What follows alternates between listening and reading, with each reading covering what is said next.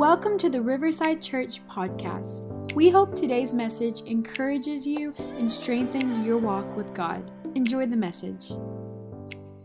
The DNA of community. We've been taking a look at Acts chapter 2, verse 42 through 47, and every week we've been going through those verses verse by verse. I'm going to be picking up where Pastor Bobby left off last week. We're going to be looking at verse 45 in Acts chapter 2. We know that we are living in the 21st century, but we believe that God has called our church to have an Acts 2 heart. Can I hear an amen from somebody if you believe that? So we're fixing to read it out, but before we do that, we're going to read the community creed out together on the count of three. You can just say it along with me. You got your syllabus with you? Awesome. If you want a syllabus, go to the Connect Center. We have those available back there. Let's read it out on the count of three. You ready? 1, 2, 3. I was not created to live isolated. I was created for community. The church isn't just a building I go to. It's a family I belong to. We are called to love, encourage, and lift up each other as we do life together. God is pleased by our unity and service to each other. It is Jesus that brings us together and binds us together. Say the last part out loud. We are the church. Come on, if you believe that. Thank you, Jesus. Now let's take a look at verse 45. One verse for you this morning. And it says this. And they sold their possessions and goods and divided them among all as anyone had need. Let's read it one more time. And they sold their what? Possessions and goods and divided them among all as anyone had need. The subtitle for today's message, if you want to remember it, write it down, is Needs Are Met in Community. Needs are met in community. Why don't you turn to your neighbor and say, let's get to work this morning. Let's get to work this morning. You can go ahead and take a seat. God bless you. Thank you for standing.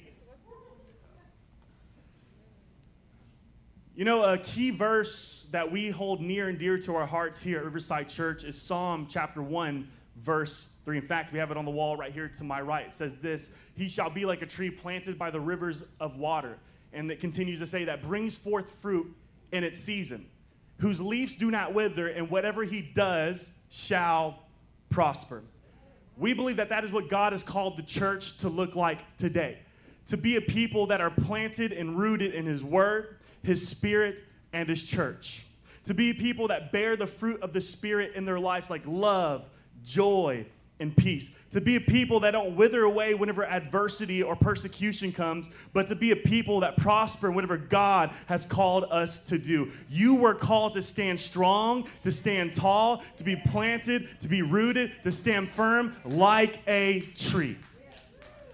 But I don't know where your mind goes to whenever you think of a tree, because we have a lot of different types of trees here in Texas. Let me show you a picture real quick. This is the church property with all these different trees that were on the church property before we cleared off the trees for your next church home. Come on, isn't that exciting, y'all? So whenever I talk about tree, I'm not talking about the ugly Weesatch trees that we have all over Texas. Those are all called Weesatch trees. Now, maybe you're not familiar with these types of trees, but they are very annoying. You won't believe how many times we cut ourselves out there because these trees are known for having thorns on them, and they're known for being invasive. If you have property, you do not want these trees to grow on your property because they will multiply and spread like crazy. And in fact, one of the things that they're known for is that they are known for killing other trees and plants around them because they choke out and hoard the nutrients that are within the ground and that are coming around the other plants. They hoard them to themselves so that way the other things around them, you know, they can't get what they need in order to prosper, in order to produce fruit, in order to grow. And I can't tell you how happy we were whenever we cleared all these Weesatch trees out from the church property. I'm telling you what, it made us so happy. And you know, they say there's two different types of people in the world. There's a person that brings joy wherever they go, and then there's a person that brings joy whenever they go. If you're the type of person that brings joy whenever you go, when you walk outside, you may just be like a Weesatch tree. But let me share with you what I envision for us to be like whenever I read Psalm chapter 1, verse 3. Put the picture on the screen, y'all. Here's the next picture. These are called redwood trees. Somebody say redwood trees. These trees are known as one of the tallest trees on planet Earth. They grow up to 350 feet tall and weigh as much as 500 tons. 2,000 pounds each. 500 tons. A ton is 2,000 pounds. Crazy. And they live for hundreds and hundreds of centuries. And these trees were made to be able to withstand strong winds, obviously, earthquakes, storms, fires, whatever you can think of. They're made to withstand it. Flooding. These trees are absolutely incredible, aren't they? Aren't they just beautiful? I just want to go. I've never seen one in person, but I want to go see one of these trees. But here's what's interesting. These trees, for being so tall, their roots only go about 10 feet into the ground. Only about 10 feet in the ground, but yet they're so massive. How could the tallest tree have roots that just go about 10 feet into the ground? Get this. This is how. And this blew my mind whenever I was studying and praying and getting ready. These trees, their roots go into the ground, but they spread out and they're interwoven and intersecting with one another as they grow close together. And what's happening right now in this picture, these trees are literally holding each other up. And what's amazing about this is that these trees, not only are their roots intersecting, but because they're interconnecting, they share the nutrients and resources that they have with one another to make sure that no other redwood trees around them are lacking. So if there's a redwood tree by a river, that one redwood tree will allow the nutrients in the water to flow through its roots to go to the next tree, to go to the next tree, to go to the next tree, to make sure the tree that's further away gets some water. You already know where I'm going this morning, church. Can I tell you something? God has called Riverside Church, and God has called the church not to be like weesatch trees that hoard the blessings of God to ourselves. God has called our church to be like a redwood tree forest that allows the blessings of God to flow through us to make sure that other people that are in need have their needs met. No, I don't think you heard me. You weren't blessed to be bloated. You were blessed to be a blessing. You weren't blessed to be a reservoir. You were blessed to be a river, so that way you can be a blessing to other people. You know, Proverbs chapter 11, verse 25 tells us that a generous person will prosper. That he who waters others will also be watered themselves. Let me go a step further. There shouldn't be one active family here at Riverside Church that is trying to do what they can do and still struggling to meet their needs. Because God has called us to be like this, where if a church family member is hurting and struggling and in need, we are willing to rally together to lift them up and keep them up and love for them and care for them. We're called to care for one another. And that doesn't mean we take advantage of each other. That doesn't mean that we abuse generosity. All I'm trying to say is this. Pastor Bobby said it earlier. I think it's great for us to pray for each other's needs. If somebody's in need, I'm going to pray. I'm going to agree with you that God's going to meet that need. But could it be possible that God wants to use you to be an answer to that prayer and to be an answer to that need? I'm reminded of a while back, there's somebody in our church that was diagnosed with cancer. And they were behind on their bills and behind on their medical bills. And they didn't know what they were going to do. And whenever we heard about it, we felt led by God to take up a special offering on a Sunday. And many of you came up and gave in one service. Within a few minutes, we were able to bless her with thousands of dollars to cover all of her medical. Oh, come on, somebody. To cover the bills that she had at a time. And you should have seen the tears of joy streaming down her face. She couldn't believe it. I don't know what to do. I don't know what to say. It's okay. You don't have to say nothing. Do I owe you? No, you don't owe us back anything. We love you. We love you. It's okay. Everything's going to be all right. We're with you. We're standing alongside of you. Come on, y'all. We cannot be a church that turns a blind eye from the person next to us or behind us or beside us. We have to know one another, care for one another. The Bible says to weep with those who weep and rejoice with those who rejoice. That's the kind of church I want to belong to. I want to go to the type of church where people care about my needs and issues and struggles, and they have enough compassion to take action and do what they can, moved by the Holy Spirit to be a blessing to other people. Come on, do we have a church like that? Thank you, God. And that's the kind of church that we find in Acts chapter 2, verse 45. Put it back on the screen, y'all. Verse 45. And it says this, and they sold their possessions and goods and divided them among all as anyone had need. This was the culture of the early church. The nation of Israel was being oppressed by Rome, the Roman government. And in order for them to survive, they had to learn how to share. Acts 4 tells it like this. Acts 4 says that nobody in the church lacked because there were people that even felt led to sell their property and even houses at times to lay at the apostles' feet to be distributed to whoever had need. We see another powerful instance of the church's generosity in Acts chapter 11, where the church in Antioch heard about a famine happening in Jerusalem, and they responded by everybody gathering together and getting resources, supplies, and food together to send to the Christians living in Jerusalem so that way they wouldn't be without.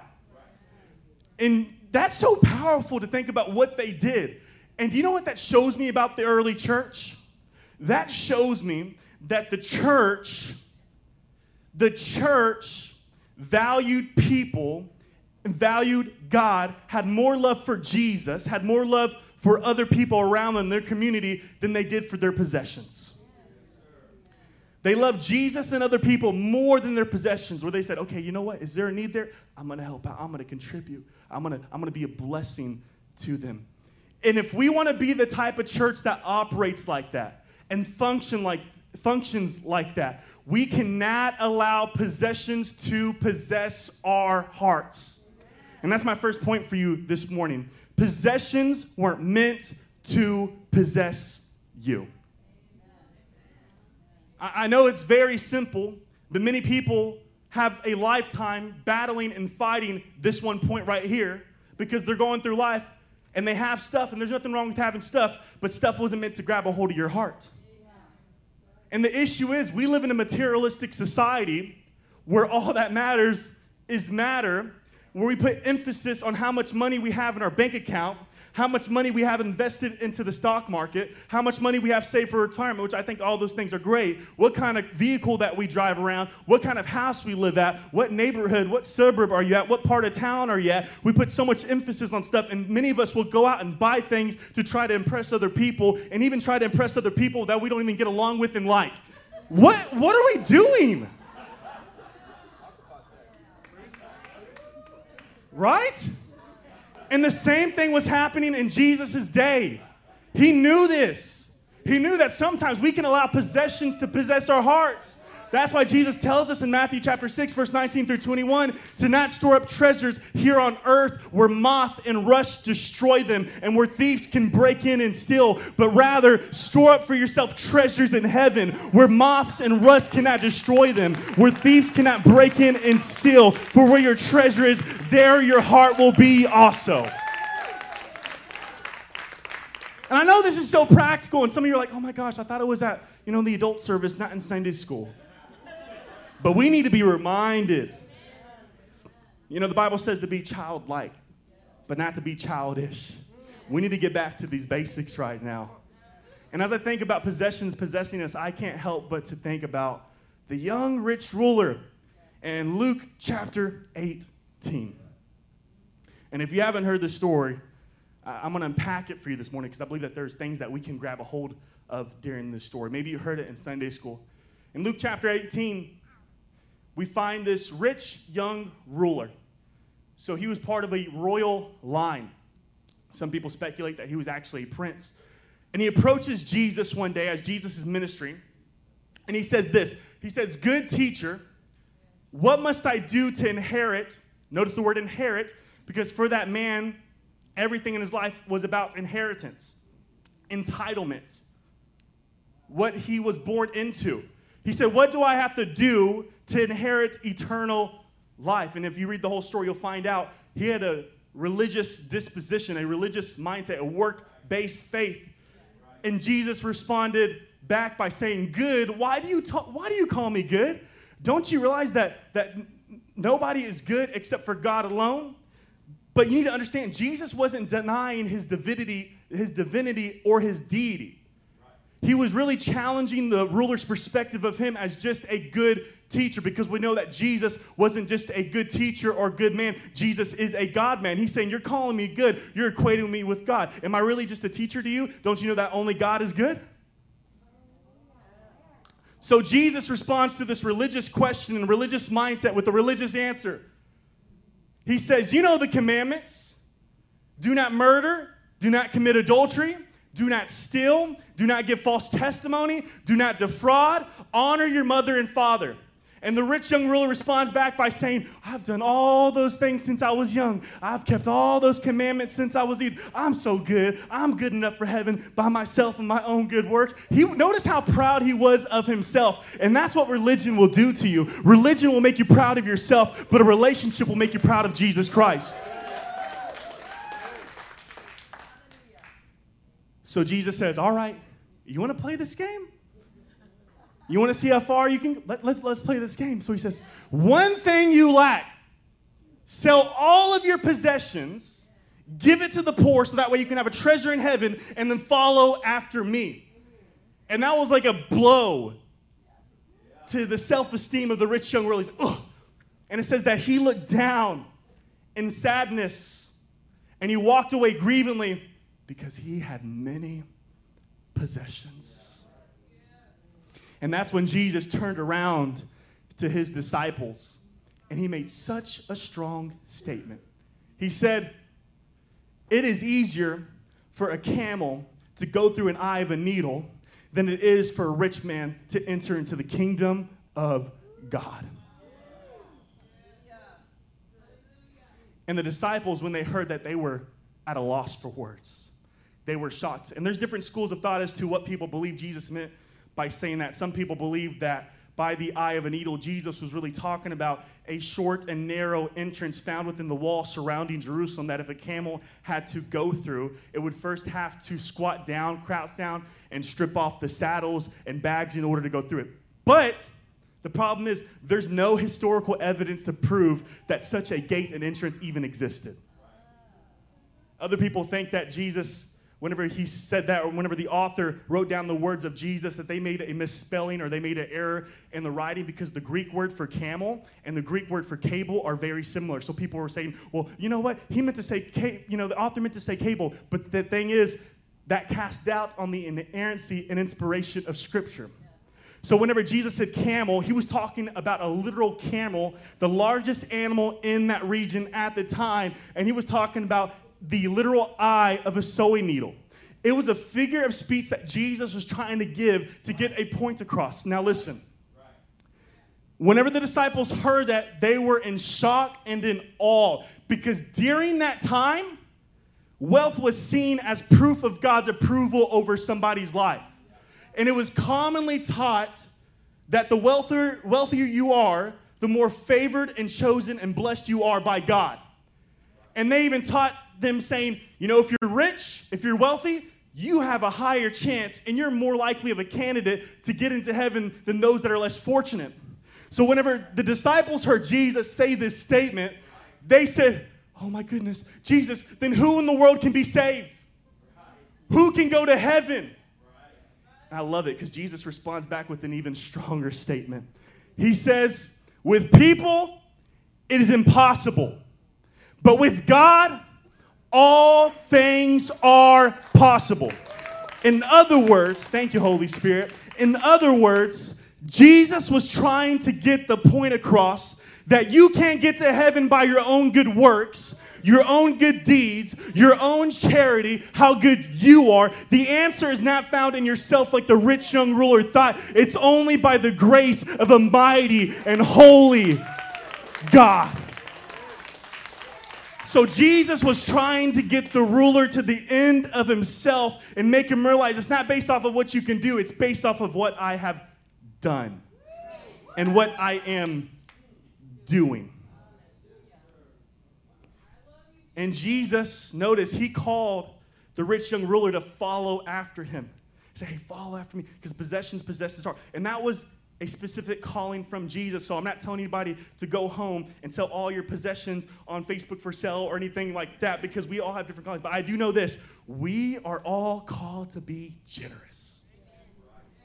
And many people stop right there in that verse where Jesus talked about the camel and the eye of the needle. They stop reading right there. They get nervous right there, not realizing that just a couple verses later, in the next chapter, we find another rich man by the name of Zacchaeus. And this time, this wealthy man has the right heart. And he was a chief tax collector. Now, you need to understand that during this time period, tax collectors were seen as people that were despised, neglected, and frowned upon by society, and were often outcast, because during that time, tax collectors were often the Jewish people that would go and work for the Roman government in order to tax their own people, and they would often steal and cheat money from their own people by asking for more taxes than what were required. And the Bible says that Zacchaeus was a chief tax collector. So he was like a head honcho, right? Like, he was the boss of other tax collectors and everything like that. So he was wealthy. He was doing good for himself. But the Bible says that he was also short. And it says that he was so short that one time whenever Jesus was trying to pass by, it says that Zacchaeus climbed up into a sycamore tree. You probably heard this in Sunday school, right? He climbed up in a sycamore tree, and Jesus is passing by. And I love Jesus. Jesus does the unthinkable. It says that as Jesus is passing by Zacchaeus, that Jesus makes a beeline straight to Zacchaeus in the sycamore tree. A wealthy man. Zacchaeus is in the tree. And he's saying, Zacchaeus, come down from there, because today I'm going to be a guest at your house. I'm going to your house today. So Zacchaeus comes down. And you know what all the religious, snobby people around them were thinking? Oh my gosh, does Jesus know who he's talking to? That guy just stole money from my cousin last week. That guy's a notorious sinner. What is Jesus doing? Associating himself with him. But if you think about it, none of us are too different from Zacchaeus. It says that he was short, and because of a tree, he saw Jesus. And the scripture says that all of us have fallen short of the glory of God. And the only reason we can receive grace from God and see Jesus is because one day Jesus hung up on a tree. He hung up on a cross. Come on, is anybody here thankful that Jesus came to seek and to save the lost? That Jesus loved the unlovable? That Jesus stepped into time? He hung up on a tree, even though we were short. So Zacchaeus Jesus spends time with Zacchaeus at his house. And here's what makes Zacchaeus different from the rich young ruler. Zacchaeus, before Jesus even asked him to do anything, if Jesus was even going to ask him to do anything, he tells Jesus, because he desired Jesus more than his possessions, he said, Lord, I'm going to sell half of my possessions, and I'm going to pay back and give it to the poor, and I'm going to pay back anybody I ever stole money from 4 times over. And Jesus responds by saying, salvation has come to your house today. So think about this. Zacchaeus was the camel that made it through the eye of the needle.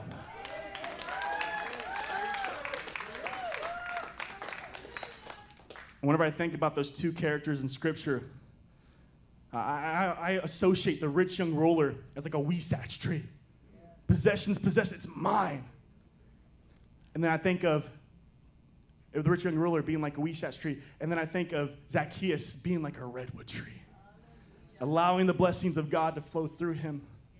Even if he abused it, even if he got it the wrong way, he was like, Jesus is more important than this. Other people are more important to this. And here's my question for you this morning. This making sense to you so far, church? You enjoying this? My question is, which one of the two men are you more like? And this is what I was asking myself this week. Which one of the two men am I more like? The rich young ruler or Zacchaeus? And I understand according to the world standards, you aren't royalty like the rich young ruler, but according to the word of God, it says that you are a royal priesthood, a holy nation, a chosen generation. But if we're being honest, many of us are living so much better than kings and queens and royalty back in ancient times. We have so many things accessible and available to us today.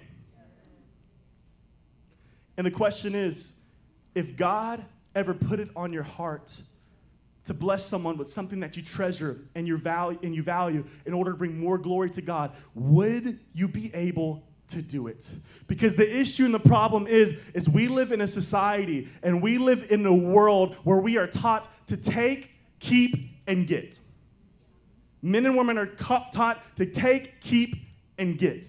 And then in the marketplace, we are taught to conquer, to dominate, to take over, just to, reign supreme compared to the competition and everything.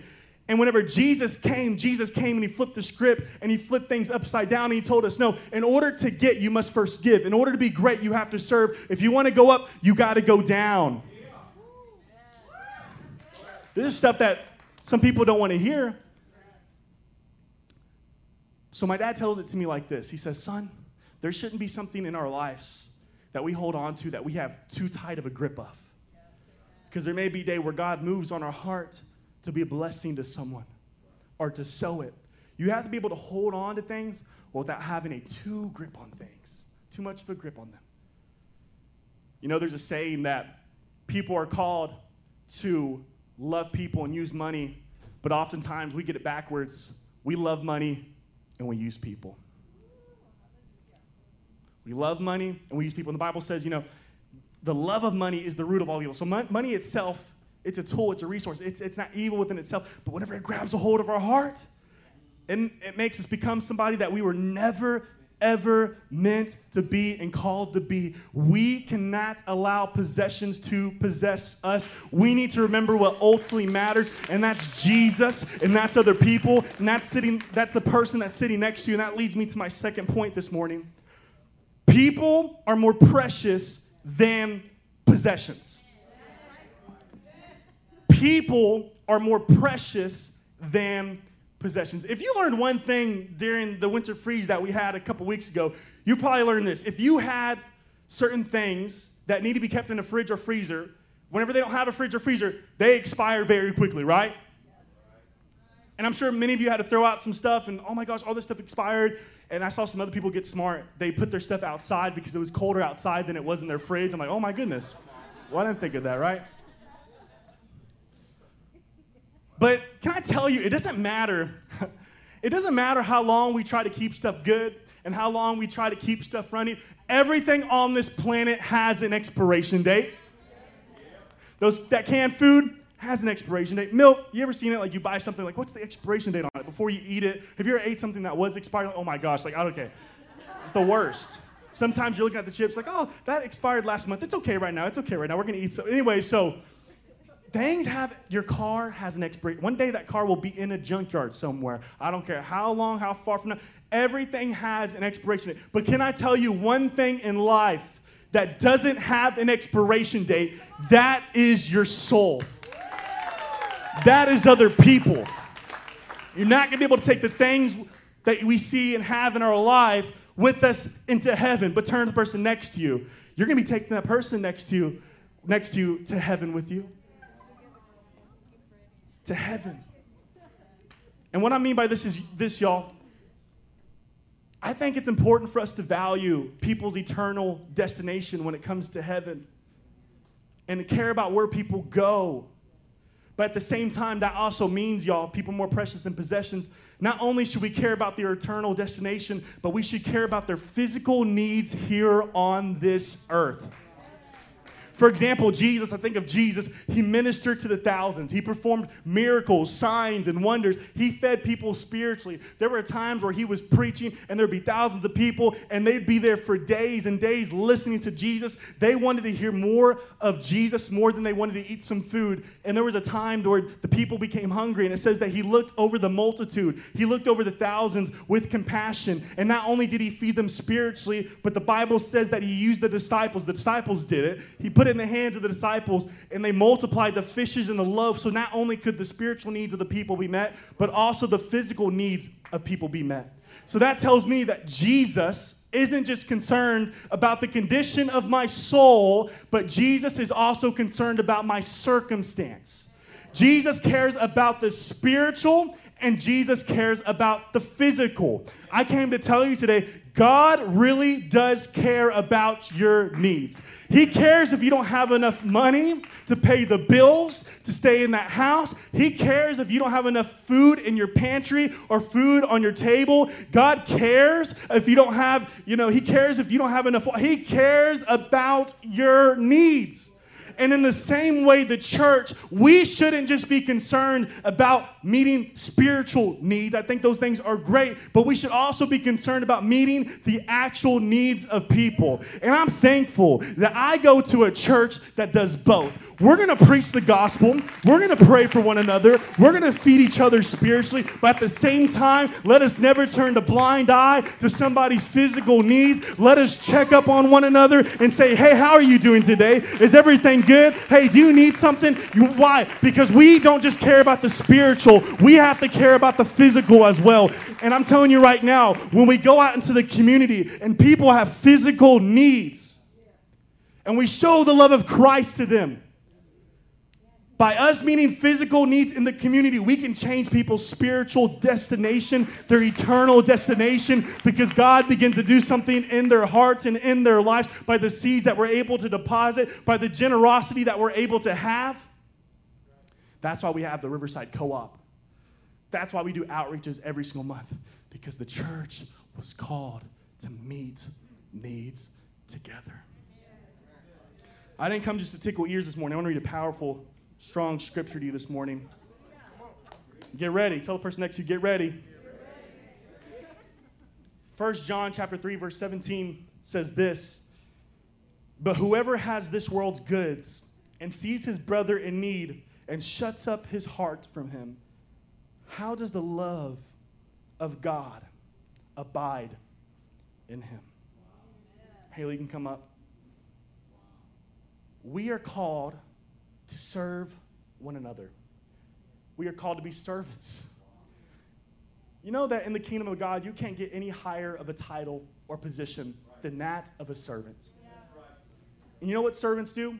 Servants see needs, but not only do we see needs, we help meet the needs. Jesus said it like this. He said, I didn't come to be served. I came to serve, and I came to give my life as a ransom for many. He led by example. Can you imagine what we could do as a church, y'all? I want you to think about this. I want you to close your eyes just for a second. Can you imagine what could take place as a church if we weren't like a Wishat, but we were like a Redwood? We weren't like the rich young ruler, but we were like Zacchaeus, where we're able to meet needs. Can you imagine how many people we'd be able to bless? How many souls could be saved? And here's how it's going to happen. It's not going to happen by the gifts and the talents of a few.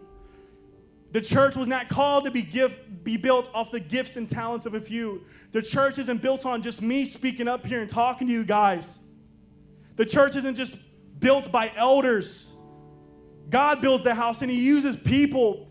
He wants to use you. It's not supposed to be built off of the gifts and talents of a few. It's supposed to be built off of the sacrifices of many people coming together. Come on, you can open your eyes. You can stand to your feet this morning. What kind of tree are you? I know this is a challenging message, but this is what the Holy Spirit put on my heart, and I want to be obedient. What kind of tree are we? Were you blessed by this morning? I know it's a challenging message, but we're getting ready to close. Here's my closing thought to you. Your love and service towards others is a reflection of your love and service towards God. Your love and service towards others is a reflection of your love and service towards God. The Bible says that if we can't love a brother or sister that we can see, how can we love a God that we can't see? We are called to love and serve one another. And here's how we're going to do it. Here's the weekly challenge for you. Here's how we're going to get started. I'm so excited about this, y'all. This weekly challenge is this: show an act of service or generosity towards a brother or sister in Christ this week. I want us to take this seriously. And that could mean that you cover somebody's meal at a restaurant. You cover somebody's meal at a drive-thru. That could mean that maybe you have it on your heart to make a meal for a family and say, hey, don't worry about cooking dinner time. We're going to bless you. That could mean a number of different things. Maybe that could mean maybe you have a certain trade or certain skill, and you know that somebody needs help with a certain thing at their house or a project. Say, hey, I got some time today. Is it okay if I come over? Do you need help with that? Or maybe that could be just simply sitting down, getting some coffee, listening to someone, encouraging them, and just showing them, hey, I care. I love you. Everything's going to be all right. I feel like this is just a somber, sober moment right now where God's beginning to deal with some people's hearts right now, where possessions have possessed your heart for far too long. But right now, the Holy Spirit's taking that greed, taking the lust of the flesh that we have and transforming that and transitioning that and allowing you to be like a redwood tree that allows the blessings of God to flow through you, in you, and around you. Let's pray together with every head bowed, every eye closed. Lord Jesus, thank you for this word this morning. I thank you, Lord, that it fell on the right soil and the right hearts. Right now, Jesus, we come against greed. We come against pride. We come against every tormenting thought. Even right now in this moment, we come against depression. We come against lack. We come against poverty. We come against sickness. We come against anything that would keep us from walking in your perfect will. And we speak right now, Jesus, and we prophesy that we will be a church that is so generous that it's going to blow the socks off of other people. They're not going to realize or understand how we're able to function or how we're able to operate, but it's because of people that are planted by the rivers of living water, like redwood trees, where we hold each other up, where we're generous, where we're loving, where we're consistent. Lord Jesus, have your way today. Come on, if you believe that, can you go ahead and worship God? Can you go ahead and worship God? Can you go ahead and worship God? Can you go ahead and worship God? Can you go ahead?